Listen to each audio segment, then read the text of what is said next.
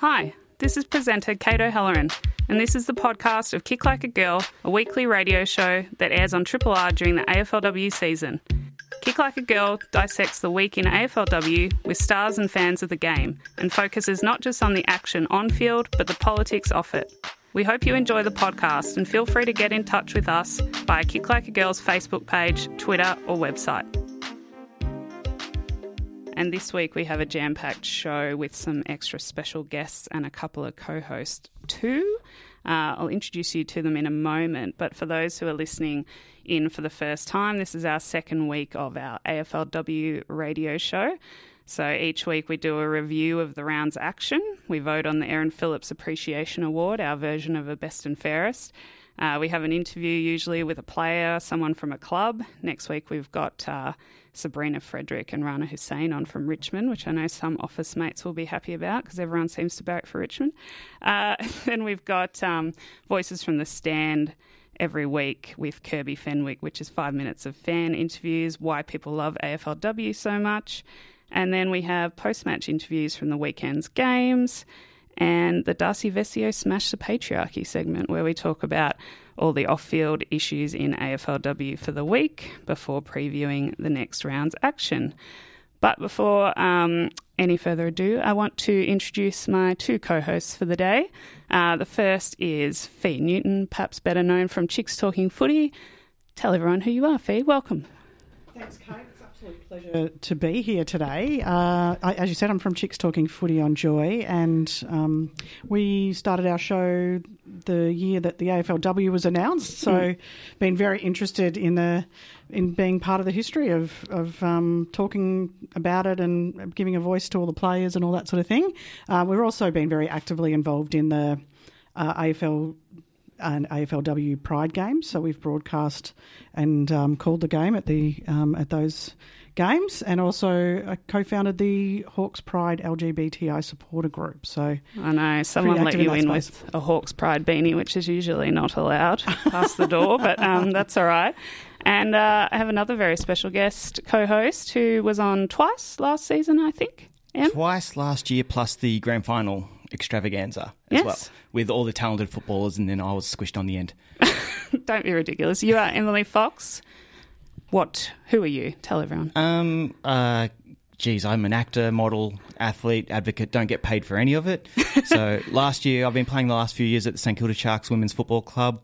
Held down fullback last year, so I spent the whole game just pointing and yelling at my teammates. And this year I'll be coaching Div 2, so I'll be standing on the sideline pointing and yelling at my teammates. Excellent.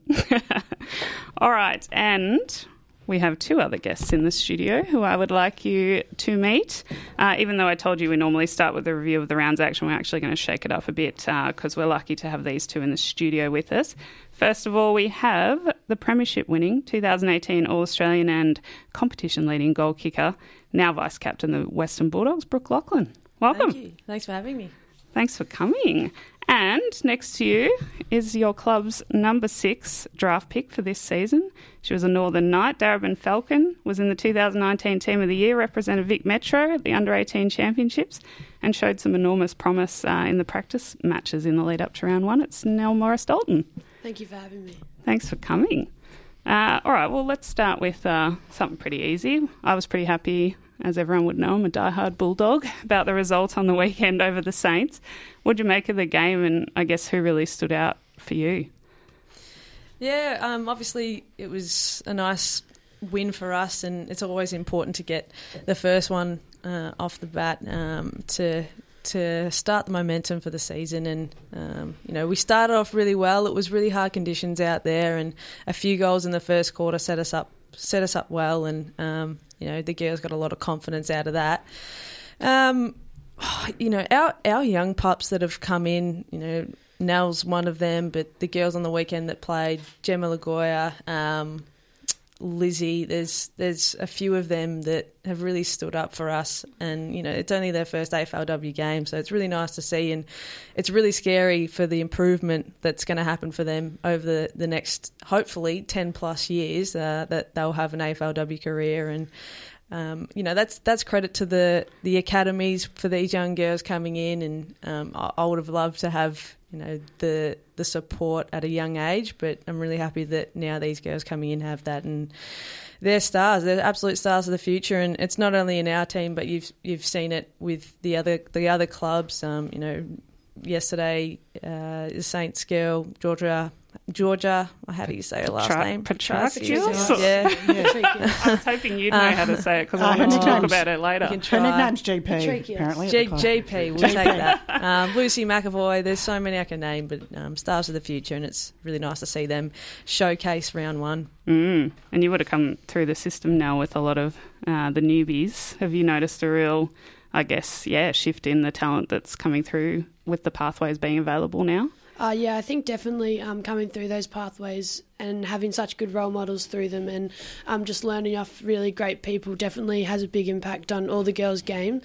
And I think coming into the AFL now, I was pretty confident that a lot of them would be able to just showcase their skills like they did in NAB and Vic Metro, just due to have been playing for longer than a lot of the girls, and just building their skills from a younger age. And I think a lot of them are coming through and showing that now. Obviously, like Lucy McAvoy having a huge impact already, and Georgia Petrakios, and players like for the Doggies, Gabby Newton and stuff. I think they did really well, and they also stayed very composed over the weekend, which I think is a big thing. Just having played quite a lot of games through their build-up and with the academies and stuff, I think that's definitely helped them across the time, And you've got a new coach this season, Nathan Burke. What's the difference between his style and, say, Paul Groves and his style? Brooke, you probably know. Yeah, a little bit different. Paul did a great job with us, obviously, receiving the pinnacle of AFLW, winning a premiership. So, there's really good things that came out of his coaching. But Nath, he's really personal. He's got a business in leadership, so that's probably the biggest thing with him, and he just allows us to use our strengths and really it's a free flowing game for us, and he just wants us to go out there and do our thing, do what we know best. And you would have seen that yesterday with the girls. They're just, as I said, using their strengths. I thought Em was pointing at me because she wanted to ask a question, but obviously not. All right, then. A simple one, I guess, Brooke, but how's your injury going? And, I mean, obviously last season you had the broken leg, and we were all just, jaw dropped at how you managed to get back on the field. But, how's the injury going this year? Yeah, it's been a different 12 months for me. It's obviously really unfortunate with the leg last year. I had surgery, and then during the winter I had another surgery to take the plate out of my leg. So a couple of surgeries, obviously, is a bit of a setback, but you grow through those times. And sitting on the sidelines, I've learnt a lot throughout the past year, and I got my body back to pretty good shape coming into pre-season, and I had a really good pre-season, so it was really unfortunate to hear the news one week out from round one, but I'll take it. It's not a broken leg, and it's hopefully 1 to 2 weeks, and I'll be back out there with the girls.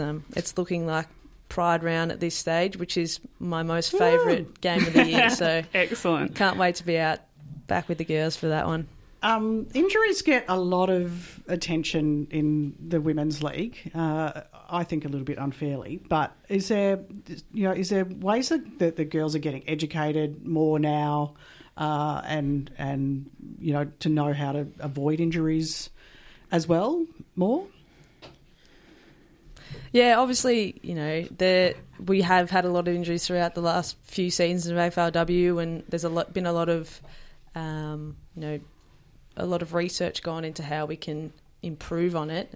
We've got a video that all the clubs watch now, Prep to Play, which it goes through, all the motions of, preventing injuries. So they're definitely doing the research and helping educate us on it.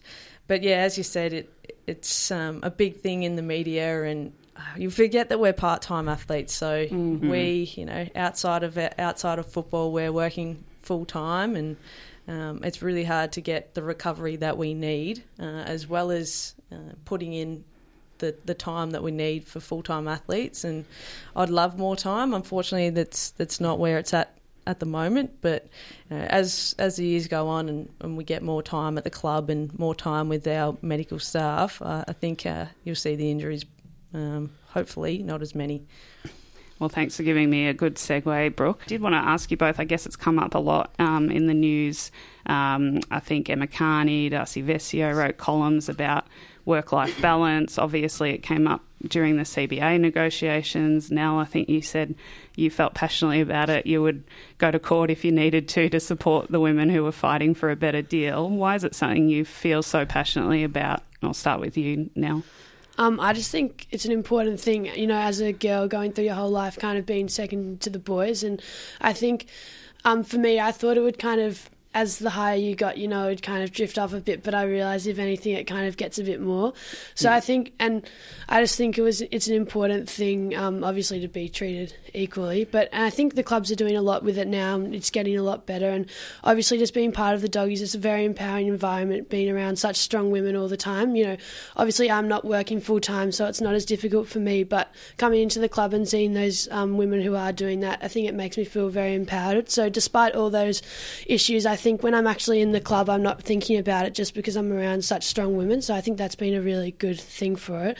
But obviously the balance is pretty hard. Even as if you're working part-time, it is pretty hard to get a job just due to the commitments, and like you're not exactly sure when and where you can be. So I think that also does impact the younger girls quite a lot. And obviously it's 2 jobs, the tax also comes into play. So it is a hard balance even at a young age, but I think it definitely affects the older women more. So pass it over to Brookie.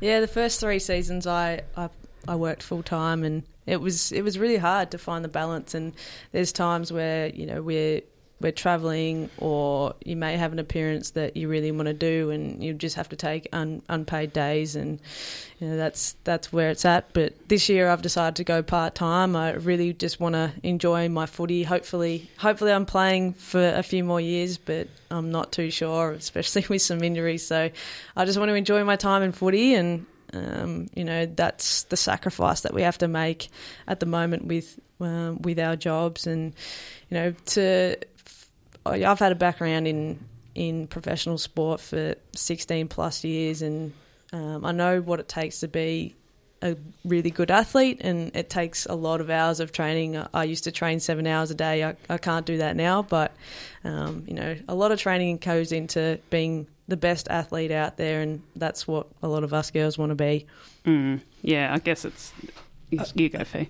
I was going to say, in the 80s, I remember, you know, if you called a plumber Johnny Platten, or, you know, so big players that come. So, you know, it wasn't that long ago that the men were part-time.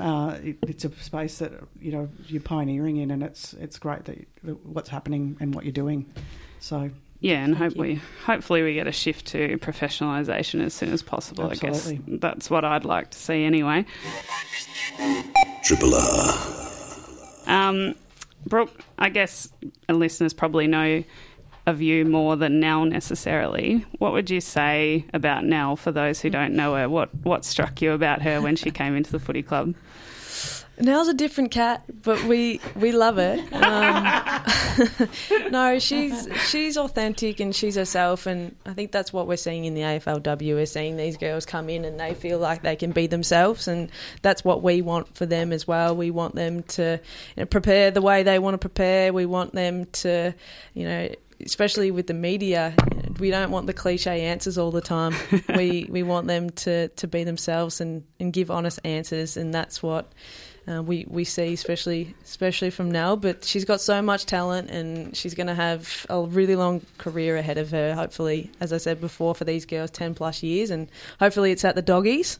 Yes. But, you know, she's going to be a powerhouse forward for many years to come. Very good answer. Well done. I did put you on the spot a bit, but now I feel like it's only fair that we ask you to describe Brooke for us behind the scenes. What impressions did you get when you first met her?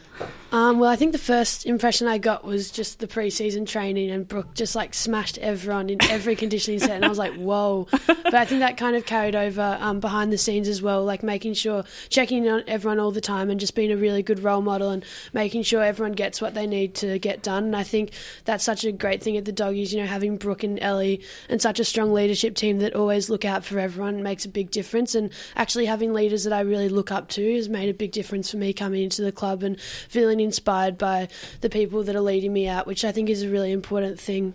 So I think Brooke has done a really good job of that, and just making sure that I feel welcomed and being really caring and looking out for me. Lovely. Hey, now, how did you find the step up moving from the NAB under-18s and coming out of high school to suddenly being thrown into doing a pre-season with these guys who have had 4 years in the system now? Was that a bit of a shock, or were you able to just get in there and swim upstream straight away? I think it was definitely a big shock. I wasn't really sure what to expect, just definitely because there was quite a big wait between like the combine and then the first training. So I had a lot of time to sit on it, and by the end I just had no idea, no expectations. And then when I got there, it's a huge change for your body, just like the increased load. I just felt really tired for like probably a month. So I think that definitely took me the most to get used to. And obviously the older women have been doing it for a few years, so it's not as tough on them, doing a big 6-8K session and then going into the gym. I'm not sure Brooke agrees. It is tough on them, yeah. I think it gets tougher. Yeah, probably actually. But yeah, I just found that quite hard, doing so much training all the time. But I think I got through it pretty well. Pre-season's always doable. You just have to remember that you'll survive. So it wasn't too bad. And just on that one then, Brooke, obviously with Monique Conti and Katie Brennan leaving the doghouse, you did get a lot of draft picks this year and a lot of brand new kids come in. How has that energised some of you guys who have been around for a while now? Yeah, they definitely keep us on our toes, the young ones, but their skills are arguably better than some of ours. So they've also played a lot more footy than some of us girls who have even been in the system for 4 years. But as I said before, they've come in and they haven't missed a beat. Obviously the conditioning is probably a step up from what they've previously done in the past, but in terms of skills, it's right up there. And as you said, we got 4 of the top 10 picks, and we're really lucky to be able to get them, and they're going to be stars of the future. So it's unfortunate that we've lost girls like Monique and Katie, but we take that as a compliment that these expanding clubs want our players, and we've lost a few over the years, but again, we take that as a compliment. Now, I want to talk about AFLW Pride Game, which is coming up on February the 22nd. It's hosted, one of the games, or the main game, is hosted by the Bulldogs and Carlton at Whitten Oval, and it'll be the third Pride game ever. In fact, I remember, Brooke, in the first Pride game that was hosted there, you kicked 7 goals, and they were letting off fireworks every time a goal was kicked, and they were really worried they were going to run out because you kept kicking goals. I think there was only one left.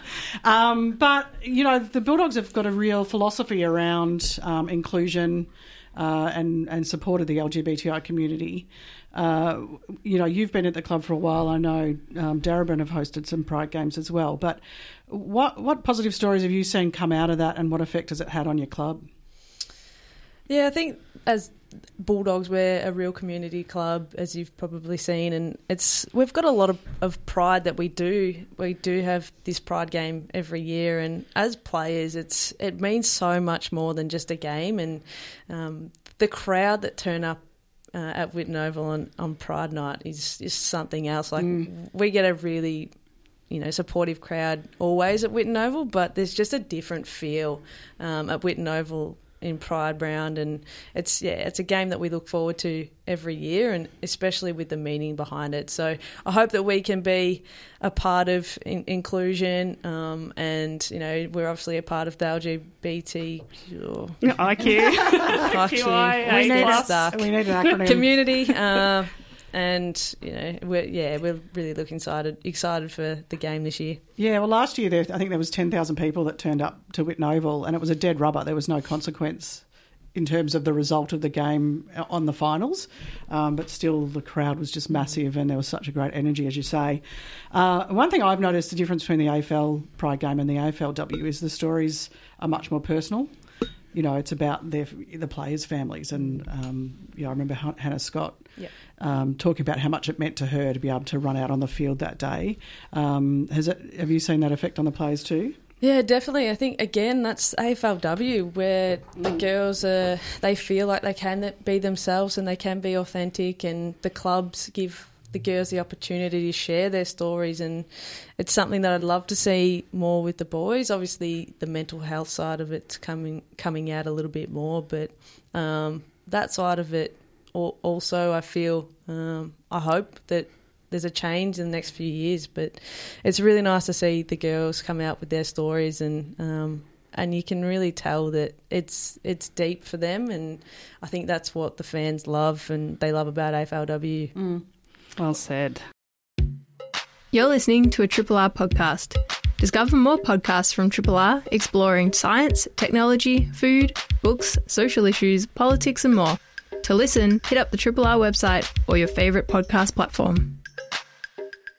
Just a little segue. I asked a friend, Casey Simons, who works on this show, over the weekend to get Ellie Blackburn to record a "Hi, you're on Triple R. You're listening to Kick Like a Girl." Now, I just want to play it for you and see if you can tell us if this is pretty typical Ellie. I'm Ellie Blackburn, and you're listening. Oh, what is it? Kick Like a Girl on Triple R. Yeah. Sorry, okay. I just got distracted by it. I was like, what am I even saying right now? Hi, I'm Ellie Blackburn, and you're listening to Kick Like a Girl on Triple R. Is Ellie a bit easily distracted? I would say I'm pretty good at distracting Ellie. Me and Elsa take that role pretty well, and we're really good at it, so yeah, she's easily distracted. I love that. I was like, she doesn't even know what this radio show is. She's just giving it a crack. She'll get a fine for that. Now, a couple quick questions. Number one, I actually have met your mother before because she works in the women's health sector. I've worked in the family violence sector before. Has she been an influence on you growing up, I guess, just seeing and hearing how passionate you are about gender equality? Yeah, I think definitely. Especially going out with three brothers, it was very good to have Mum there, especially with such strong background knowledge. I think it's really important to have that, so if I ever needed to ask questions or wanted to understand anything, like she can just like spit. She knows so much, so I think that was really important for me, and I learnt a lot off her throughout my years, and just like simple things, just like not to take any. I don't want to swear on the show, but you're allowed not to take any crap. I think that was definitely a big thing for me in primary school and high school. And just like learning your rights as a woman and what you can and can't do. And I think definitely pushing me forward and not letting anything stop me was a big thing that Mum did. And yeah, again, just like being able to learn off her was really great. Amazing. Well, you've landed in a good spot in the AFLW then. Definitely. Well, you've been at the club for a few years now, Brooke. Have you found that having a women's program at the club now has probably changed attitudes amongst a lot of the men who work down at Western Bulldogs as well, just around inclusivity and gender equity? Yeah, it has. It's taken a while, and it's been an ongoing conversation for a few years. Just simple things of not being able to be in the gym when the boys are in the gym. So that's something that the boys, they don't mind. They want to be in the gym with us, and we'd love to be in there with them so that we can interact a little bit. And I think that the AFL are really on board with understanding us girls and where we want to go with inclusion with both the men's team and the girls. And it's not just the Bulldogs, it's every club that have this issue, and we're working on it, but we do understand it's going to take time, and that the AFL are on board with it. They're listening to us. Gil's really on board with changing things. Nicole's really on board with changing things. So we'll get there. Yeah, let's hope we get there sooner rather than later, because we don't need to take any more of that crap right now. Thank you so much, Brooke Lachlan, Nell Morris-Dalton from the Bulldogs. Been an absolute pleasure having you on. Thanks, guys. Thanks for having us. Thank you. Thanks, girls. Now we are going... I just turned myself off.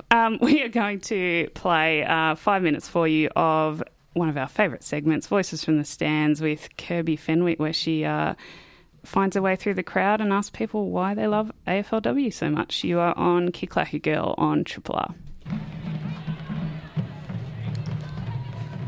Cool. Okay, can you tell me your name? Angel. And who do you barrack for? Richmond. Now, you've got a badge here. Who's on your badge? Sophie Molan, #1, # my favourite player in the team. And how do you know Sophie? Sophie and I went to high school together, been one of my best friends for a really long time, and I'm so proud of her achievements and everything that she's worked hard for, and really hope she crushes tonight's game. And what's it like for you having one of your mates playing for your footy team? Oh, it's so surreal. It's her dream come true, and I feel like kind of like a big sister supporting her in this time. So that's so sweet. Yeah. Can you tell me your name? Claire. And who do you barrack for, Claire? Carlton. And I have to ask you, what do you love about the AFLW? I loved footy growing up, but then I was alienated from the men's game, and I came to the first game 4 years ago here, and I wasn't... It is a bit different. I didn't think I would be brought back to the game in the way that I was, but as soon as Lauren Arnell ran out and they played the Carlton theme song, I was in tears like everyone else, and it's just all the things that I had loved growing up about footy and could be a part of when I had lost the way due to the culture around men's footy. Go Blues! What's your name? Ruby. And Ruby, who do you barrack for? Richmond. Richmond Tigers. And where are we tonight? The Icon Grounds. And what's happening tonight? The AFLW Richmond's playing the first game. And how are you feeling about that? Yeah, pretty excited. And do you play footy yourself? Yeah, I do. You do? What position do you play? Whereabouts on the ground can we find you? Usually wing. On the wing, so you're fast. Yeah. And what are you looking forward to tonight? What are we hoping for? Just to see the girls out on the ground and how they play. And are you sort of thinking maybe one day you might play in the AFLW? Yeah, maybe. Maybe? Yeah, we'll see. That's super cool. And who are you here with tonight? My Pop. Your Pop. Hi, Pop. Hi, how you doing? Long-time Richmond supporter? 76 years. Oh, so just a couple of years. Yeah, a long time. Yeah. So how are you feeling tonight? Oh, sensational. I think it's going to be great. We've been watching the girls. I've been watching my granddaughter for a couple of years, and since the AFLW started, it's been terrific to watch them. That's exciting to watch, and that brings a good crowd too. So, but anybody in yellow and black is good for us. Absolutely. Can you tell me your name? Kylie. And Kylie, I should tell the listeners of Kick Like a Girl that we're pals. We are pals. And who do you barrack for? Richmond. And where do you actually live? I live in Adelaide. So you've flown over for this game? Yes, I have. Flown especially for tonight. So you're obviously pretty pumped. I am very, very pumped, yes. How long have you been a Richmond fan? My whole life, 37 years. And so what does this mean to you tonight? There are going to be women running out in a Richmond jumper onto a footy ground. It makes me very emotional. It means a lot. It's something obviously I never saw as a kid, never thought would happen when I was a kid. So, to see it and to see just how big it is, like for it to mum to be watching at home in Adelaide on TV. Yeah, just like how many people are here and the size of the league. It's really incredible. It means the world. Saints fans, make some noise for your team! Alright, I'm not even going to ask you what your name is because I already know what your name is. Yvette Roby, how are you? I'm good. How are you? How are you feeling? I'm feeling very excited to be back at Moorabbin. Very sad that it wasn't a St Kilda first win, but we locked out the place with 8,000 people. So that's great, showing how many Saints are happy to have us home. I sat here when I was 12 years old watching the boys, the same position around the fence when I was 12. So from 12 to 17, and now when I'm 64, I'm back at it, loving the girls. And it's great. Go Saints! Footy's back. Footy's back. Yes, no, it's been a long summer. That's right. Triple R. Footy's back. I like that. How good was that? I love listening to Kirby's segment. I feel bad that I never have time to actually, sit down and analyse it because we've always got 20 other things to get through for the show, which is exactly what we're going to do right now. I'm Kata Heller and I've got Emily Fox and Fee Newton in the house with me, and we are going to quickly go through round one. First game. Blues won by 34 points. Did that surprise anyone? Well, if they had have kicked more accurately, it would have been even more, I think.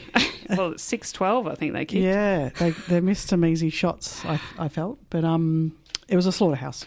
Yeah. Unfortunately, for Richmond's debut.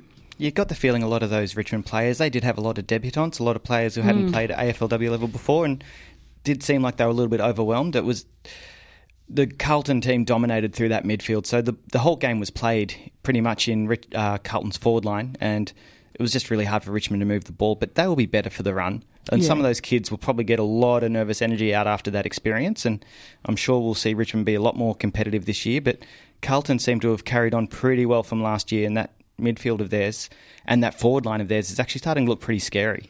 Yeah, they've got quite a few targets up front, I think, whereas Richmond, they're really relying on Sabrina and Courtney Wakefield to take, marks in the forward line for it to be able to convert to a goal. I think they need to broaden that forward line and being able to get it down there. And not on the football for a moment, but what did you make of the crowd? 15,000 is actually the lowest opening round crowd we've had. Yeah, I think I was theorising about this because I think people are now, with more teams in the competition, people are starting to go to games to follow their actual team, whereas that opening round has often been, okay, let's go and support the first round and support women's football. I think there was also a lot of rumours that would be a lockout and that put people off going. Yeah, I feel the fact that because it wasn't ticketed, I think that was actually a disadvantage for getting a large crowd, because in the lead up to the game there was so much speculation that it was going to be a lockout. I imagine quite a lot of people, and there's quite a few that I know, just chose not to go because they didn't expect to be able to get in. So that opportunity to be able to pre-buy tickets probably would make sense for these larger games, because then you can get in. You can get in. Yeah, I actually wrote a column about that today. I just said that I think even if they want to keep it free, there's no reason why they can't ticket it, because then people are assured of a seat, especially if they're coming long distances, blah, blah, blah. Well, I think if you're going to ticket it for free, you might as well charge a fee because it's going to cost you a lot of money to ticket it in the first place. So, yeah. But, not-for-profits do it all the time through, like, Eventbrite or, it's not that hard. And then we wouldn't have to answer to the people that say, but you're only going because it's free. Exactly. Yeah, but that's just men, and we don't need to listen to them. This is our game. We haven't got too much time to do this round review, so let's jump ahead. GWS Gold Coast was obviously a low-scoring game because it was pelting with rain beforehand, and then the Giants won by a solitary point. Yes, although I was saying before, the GWS have a knack for playing in really extreme weather, don't they? I know, they've had like 2 lightning strikes in a year, across 2 different seasons. Yeah, and also in the men's GWS, they had the first ever snowfall during a AFL game, bar those that play in Canada. But, just can we get a 25-degree sunny day, please? I think they're cursed, the Giants. Yeah, it's funny. Regardless of the score in that game, everyone's been speculating it was such a low score, but it was my highlight of the week. Honestly, I thought that was the best game to watch. I thought it was a really cracking, contested game. We watched Alice Parker just take on another step from her amazing season last year, where she had 22 posies and 5 tackles on the weekend in the wet. And I just want to have a shout out to Lauren Ahrens, who played a couple of games at the Sharkies last year, but she made her debut and had 7 kicks, 8 handballs and 4 tackles, pretty much holding down that back line for Gold Coast, who were totally swamped. GWS had 26 inside 50s to 8 for the game, so it was totally unbalanced. Gold Coast are probably going to be better than we expect. I was impressed, actually. Moving on to Melbourne and the Kangaroos. This was another good game for me.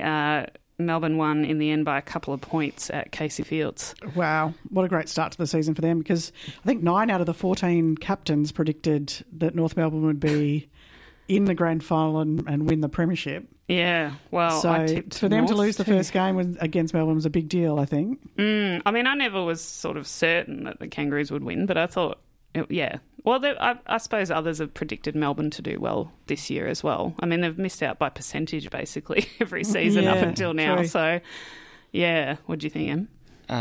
I wish we had better weather. The wind down in Casey is always atrocious, but we did get a chance to see, in my opinion, the 2 best midfields in the game go head-to-head against each other in round 1, and it didn't disappoint. So, the players, like we had Paxman, O'Day, Gay, Garner, Britton, Kearney, all smashing against each other for 4 quarters. I wish we could see that every week. Yeah. And the next game was actually quite the upset. Brisbane Lions 5-4-34 to Adelaide 3-3-21. Did anyone pick that? I would have picked Brisbane to win that. Really? I think Adelaide, they've got a lot of injuries at the moment. Obviously with Erin Phillips and Chelsea Randall injured, they're kind of limping at the moment, I think, as a team. So they're waiting to get a few people back in about 2 or 3 weeks, but they're short on players, I think. Well, Brisbane was certainly short on players too because half the team left last season. So True. Yeah, True. Yeah, I was impressed. So I'm going to move on because we've got 3 to get through in a few minutes. Collingwood, West Coast.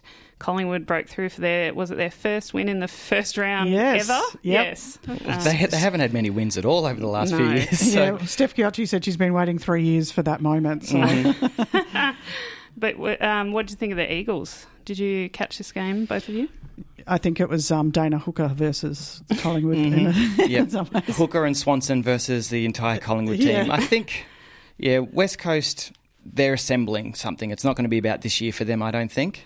But it's finally good to see Collingwood putting a really good team on the park that's actually playing like a really good team, as opposed to the last few years when they really have underperformed. Yep, indeed. And I know Steph Chiocci has taken unpaid leave for the term. That's so right, for 100% teaching. Focus. She's working for the club as well. Many seem to be making a choice one way or the other this season, but we'll talk about that later. St Kilda, Western Bulldogs. Obviously, we had the doggies in, so we've talked a little bit about this, but it was nice to see Moorabbin locked out as well. I know. In the second quarter, they locked the gates. It's amazing. So good to have football back at Moorabbin. I know. It's not like what Moorabbin used to be either, I can tell you. It's absolutely beautiful. The ground is no longer a mud pit and the rooms are actually got hot showers, so they've definitely changed things down there. Not like the Tony Lockett days. Indeed. It was nice to hear Yvette Roby, Footy Almanac pal on Voices from the Stands as well. And the last game, Sabrina Duffy kicked 4 goals and led Fremantle to victory 6-8-44 against the Cats 4-4-28. Yeah, I think it was a close game for 3 quarters and Freo just sort of came away with it in the last quarter. So I think both of those teams are looking good. That Fremantle forward line is probably the best forward line in the league, I think, going into this season. Just with Duffy and Gemma Houghton was just causing chaos all day.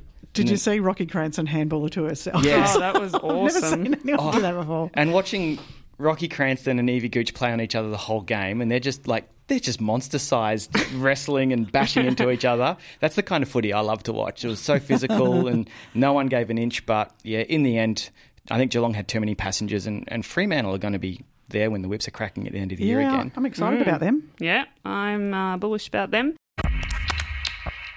Triple R. So, we should now move on to do our votes, but I've just remembered that I finally have managed to cut together a little audio for our Erin Phillips Appreciation Award. And I declare the winner of the Erin Phillips Best and Fairest. Did Gil really say it like that? He said, I declare the winner of the Erin Phillips Best and Fairest. It's like he knows that we have it on this show. So I asked you both to come up with a 3-2-1. Can you please give us your Erin Phillips Appreciation Award 3-2-1 for the round? Well, I gave my 3 points to Sabrina Duffy from Fremantle for kicking. I mean, she kicked 4 goals and was just so strong in their forward line. And then my 2 points went to Eden Zanker from Melbourne. She basically gave Emma Carney the don't argue, which I thought anyone who can do that to Emma Carney. Anyone that can do that to her deserves some points. And then she, in a tackle shortly after that, she walked off with her left arm hanging from the side of her body. Gosh. Within minutes was back on the field and assisted with their second goal. And then she kicked the winning goal for Melbourne in the final quarter. So fair performance. She gets my 2 points. And, of course, Anne Hatchard, who broke the record for the number of disposals in an AFLW game, Adelaide player, she gets my 1 point. Excellent. Em? I had Anne Hatchard for my 3 votes. She didn't do enough to get Adelaide over the line, but it was a best individual performance we've ever seen. Kiara Bowers, 2 votes for me. Just did the typical thing, 20 touches, 15 tackles. And I gave Maddie Prespakis my 1 because I just felt her play in that midfield for Carlton just set a standard that we want to see for the year.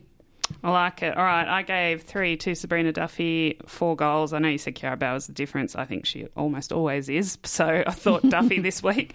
2 votes to Anne Hatchard, again, record-breaking 35 disposals. Also had 6 tackles in there, 18 kicks, 17 handballs. Crazy. And Georgia Patrikios, I think I've said it correctly, from St Kilda. GP. I just thought she was so impressive on debut. Did not look out of...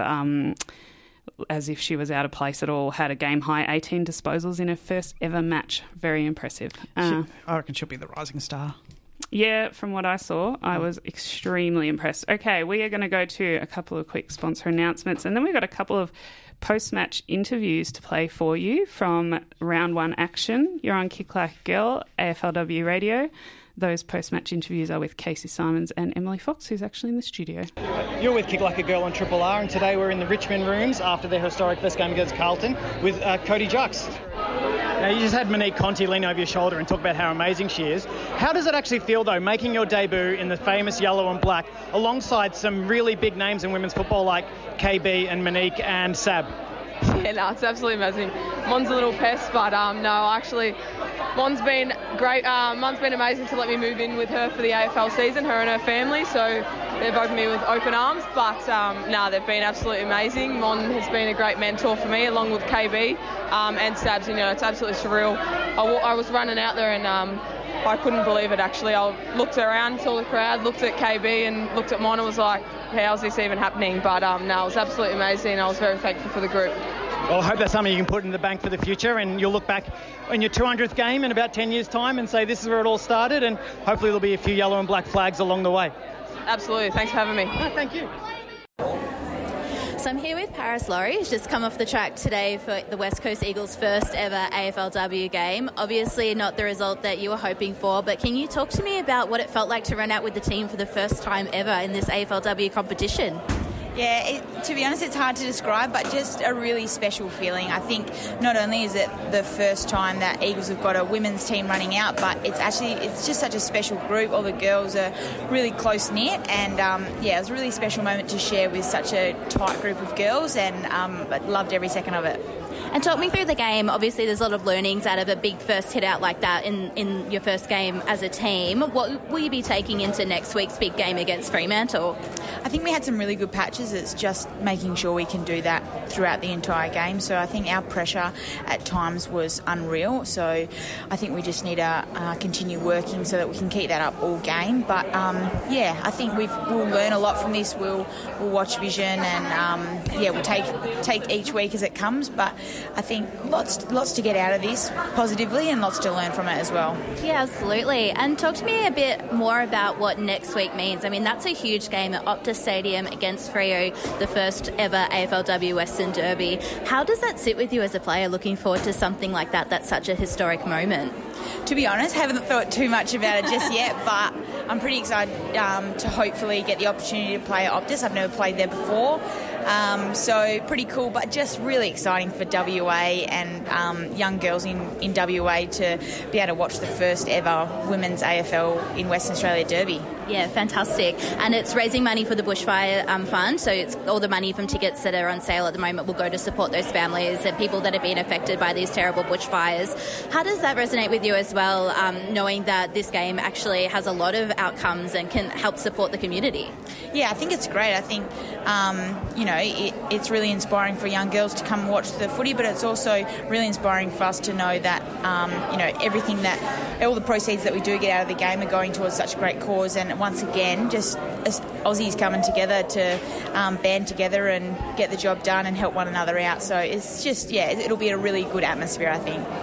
And I just want to ask one final question, and that was Dana Hooker's first goal for the West Coast Eagles. What did that feel like watching that ball go through the big post and that celebration afterwards? Yeah, to be honest, I thought I'm knackered, but I got to get to her. I got to make sure I celebrate this with her.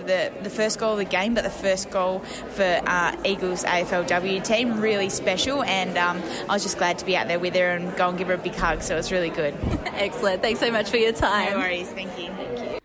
A big thank you to Casey Simons for jumping into the West Coast Eagles rooms. Not that I'm sure it was much of a chore for her since she's such a mad fan.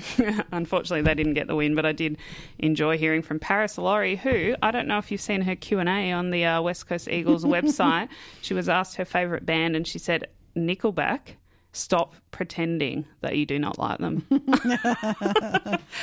Yeah, I've been pretending for a long time. Do we think she's serious? That's what I want to know. Being around women's football clubs now, not surprising. Oh, my God. Mm-hmm. Wow. Okay. Mm-hmm. Wow, Nickelback gets them revved up. Holy shit. All right. We have a very special segment to get through, Darcy Vessio's Smash the Patriarchy segment, and we finally have a little audio sting for it. Are you ready? Smash the Patriarchy! That is Kirby Fenwick's niece. I thought that was brilliant. So you're going to hear that every week. Enjoy. The issue that I want to bring up is around work-life balance. We talked a little bit to the Bulldog guests about this earlier, but Beck Goddard was commentating on the weekend at the Brisbane game, and she made the point that, you know, she didn't want to see players like Jess Wushner, who got struck by lightning 19 days before the start of the competition, working at 3 a.m. Like, either you're lucky or really unlucky, I'm not sure. Wow. I mean, well, you know, it was bad enough that we knew she got struck by lightning. I didn't realise it was at 3 a.m. in the morning. I did know she worked night shifts, and I think the AFL knows this about the players working night shifts, early morning shifts. You know, I think we talked about Tiana Ernst last week working as a doctor as well. There's so many of them who are juggling footy and work, but then Nicole Livingston was asked about it on TV, and she actually said, well, the players are getting paid exponentially more each year, which is not true. They're not getting paid exponentially more. And she also said that, well, you know, some are taking leave without pay, and that's okay because their footy wages are covering it. So, well, I have some thoughts. What are your thoughts?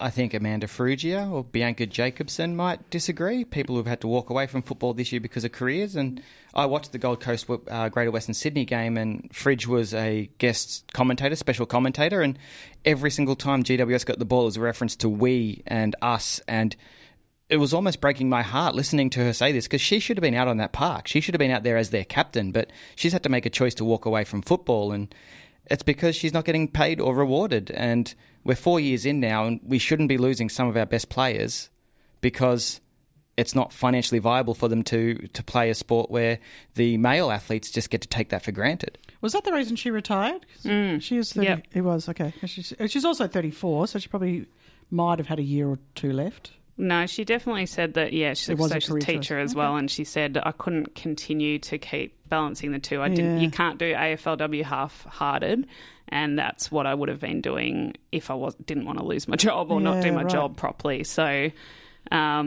yeah, I just think, I mean, the thing for me as well, I mean, I think Nell actually mentioned it earlier today that the players are getting this wage for playing AFLW, but they're actually getting taxed half of it because it's their second job, most of them, because they're working another job. So it actually dwindles down quite a bit from the figure that we get quoted. And then when you're taking leave without pay, it's not just that, okay, well, you can get that income back from AFLW because, you know, that means lost super, that means, you know, gaps in your career, you're missing out on promotions, you know. We know this about women who have to take time off for child-rearing responsibilities and the inequitable nature of that in terms of gender equity. So it feels like that's being replicated for me in this competition. I guess it's hard because the practical side of my brain goes, we couldn't have gone from 0 to a 20-game full-time season, you know, in 1, 2, 3 or even 4 years. It's going to take time to build to that.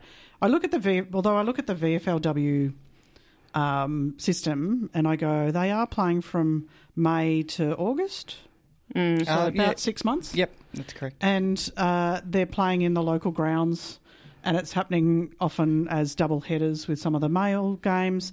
Surely that would be the vision for AFLW in the long run. I just sort of think, well, okay, then people can be paid full time, but what's the steps in between? And we have to be a little bit realistic sometimes. I think that the language needs to change from equality to equity. The men's season is probably too long, and the men's programs have been saying that it's too long for a long time. They want to play less. They want to play less. More. The women want to play more. So there's the opportunity to even out the financial aspect of it, getting rewarded for your play, when the men should probably play 17 rounds and the women play 17 rounds. And that way it will overlap. There will be some double headers, but at least it's bringing that equity into both codes. I'm not really a fan of double headers. I think they have very different audiences, and that's a confusing situation where they assume that, we'll get more men's viewers to the women's games, but I don't think we need to rely on them to form a crowd for AFLW. No, but what I like about double headers is that the women's game is often first, so all the women's football fans can get into the ground first and take all the good seats, and we can send the blokes up to the back of level 4, because we're all there to watch the real game of football first. Well, no, I don't like it in all seriousness, because it's, suggests that it's a curtain raiser for the real game. But anyway, I want to get on to the preview of next round. I'm very excited about Friday night because the Doggies are playing Melbourne. They always seem to have a good contest at the Whitten Oval, 7:40. What's your tips? Oh, geez, it's impossible to tip at this stage. My heart says Doggies, my brain says Demons. Yeah, I would tip the Doggies at Whitten Oval. Yes, all right. It could be a close contest, but I'd definitely always tip Bulldogs at the Whitten Oval. I remember being there for that. It felt like a preliminary final when the Doggies and Melbourne played that game before the finals in 2018. It was such a good atmosphere, and I felt like it was first time that it felt like a really parochial Bulldogs crowd too. They started, the chant, and anyway, it was a nice atmosphere, and I'm hoping that is replicated again. It always seems to be a nice atmosphere at Whitten Oval anyway. Kangaroos, GWS, Saturday. That's actually in Tassie. Yeah, it's hard to tell where GWS are really at, because the game last Saturday I don't think was a true representation of either the Gold Coast or GWS, but I'd probably tip the Kangaroos. Kangaroos don't lose in Tasmania at this stage. Yeah. And don't be surprised whether Emma King goes bananas and kicks a bag, because she barely touched it on the weekend. And she's too proud to let that happen 2 weeks in a row. Yeah, so I put her in my DIY fantasy team, and I was like, Emma King had such a stellar last year. What are you doing? Yeah, hopefully a good crowd for that one. I don't think we had a great one last year in Tassie, so hopefully our Tasmanians get out and support the game. Half the Kangaroos team, I think, still trains in Tassie. Well, the Tassie-based girls do too. Anyway, so that's interesting. Gold Coast, Suns and Richmond at Metricon, 5:10. Suns for me, especially because they performed so well against the Giants, and Leah Castler and Tiana Ernst barely touched it on the weekend. So if they bring their A game to this one, this Gold Coast Suns team is actually looking pretty solid. Yeah, I'd probably tip the Gold Coast Suns, although, as I said, I find it hard to know where Gold Coast or GWS are at. But yeah, I saw a comment on Twitter, I can't remember who it was, but they said controversially I was least impressed by, maybe it was Gemma who I had on last week, but I was least impressed by Richmond of the 4 new clubs in round 1. Do you think that's a fair Yeah, I would say call? that's fair. Yeah, they didn't perform as we'd expected, but once again, they might have been overwhelmed, and we might get a better idea after this game. Yeah, it's hard to tell after round 1. I assume they were extremely nervous, no pressure, first game of the season in front of a huge crowd. Then we've got the Western Derby, the Eagles and Freo, 7:10 at Optus Stadium. I'd tip Freo.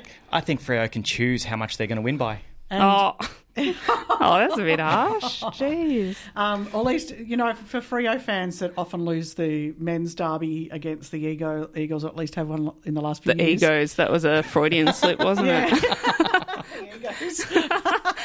The West Coast Egos, sorry, Casey. I think Freo will dominate. Well, I hope we get a good crowd. That's a ticketed game, isn't it, the derby? Yeah, raising money for the bushfires as well. Well, don't be surprised whether it's a full house too. $3 a ticket.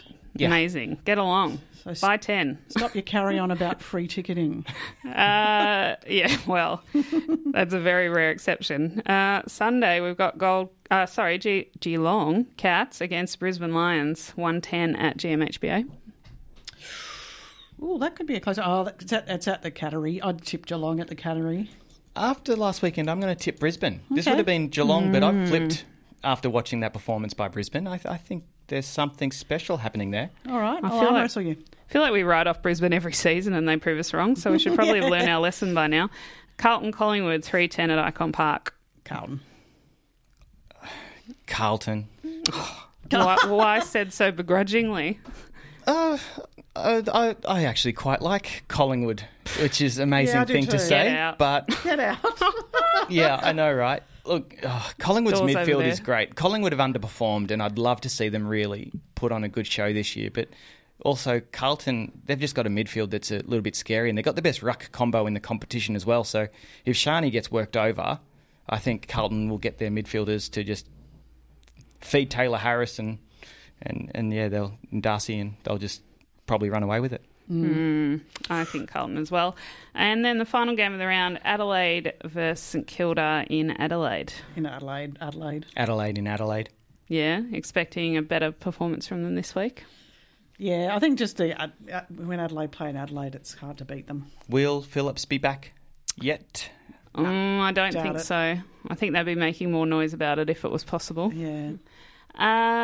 We haven't got too long left, so I should let everyone know that next week on Kick Like a Girl, your AFLW radio show on Triple R, we are going to have very special guests, Sabrina Frederick and Rana Hussain from Richmond Football great. Club. That's two great guests right Amazing guests. I know, I'm very, very excited about that one. Very good, very good. Looking forward to it. Thank you for coming today, even if you did Most bring welcome. a Hawks beanie. And Emily Fox, thank you. Thanks for today and also your post-match interview. Thanks, Kate.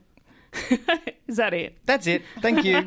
And special thank, obviously, to Nell Morris-Dalton and Brooke Lachlan too. They were absolutely cracking guests. We'll hopefully hear from them again. I know, we're so glad to have them on. It was our pleasure. And you have listened to Kick Like a Girl, Triple R's AFLW radio station. This is presenter Kate O'Halloran. Thanks for listening to the podcast of Kick Like a Girl, a weekly radio show that airs on Triple R during the AFLW season. We hope you've enjoyed the podcast and feel free to get in touch via the Kick Like a Girl Facebook page, Twitter or website.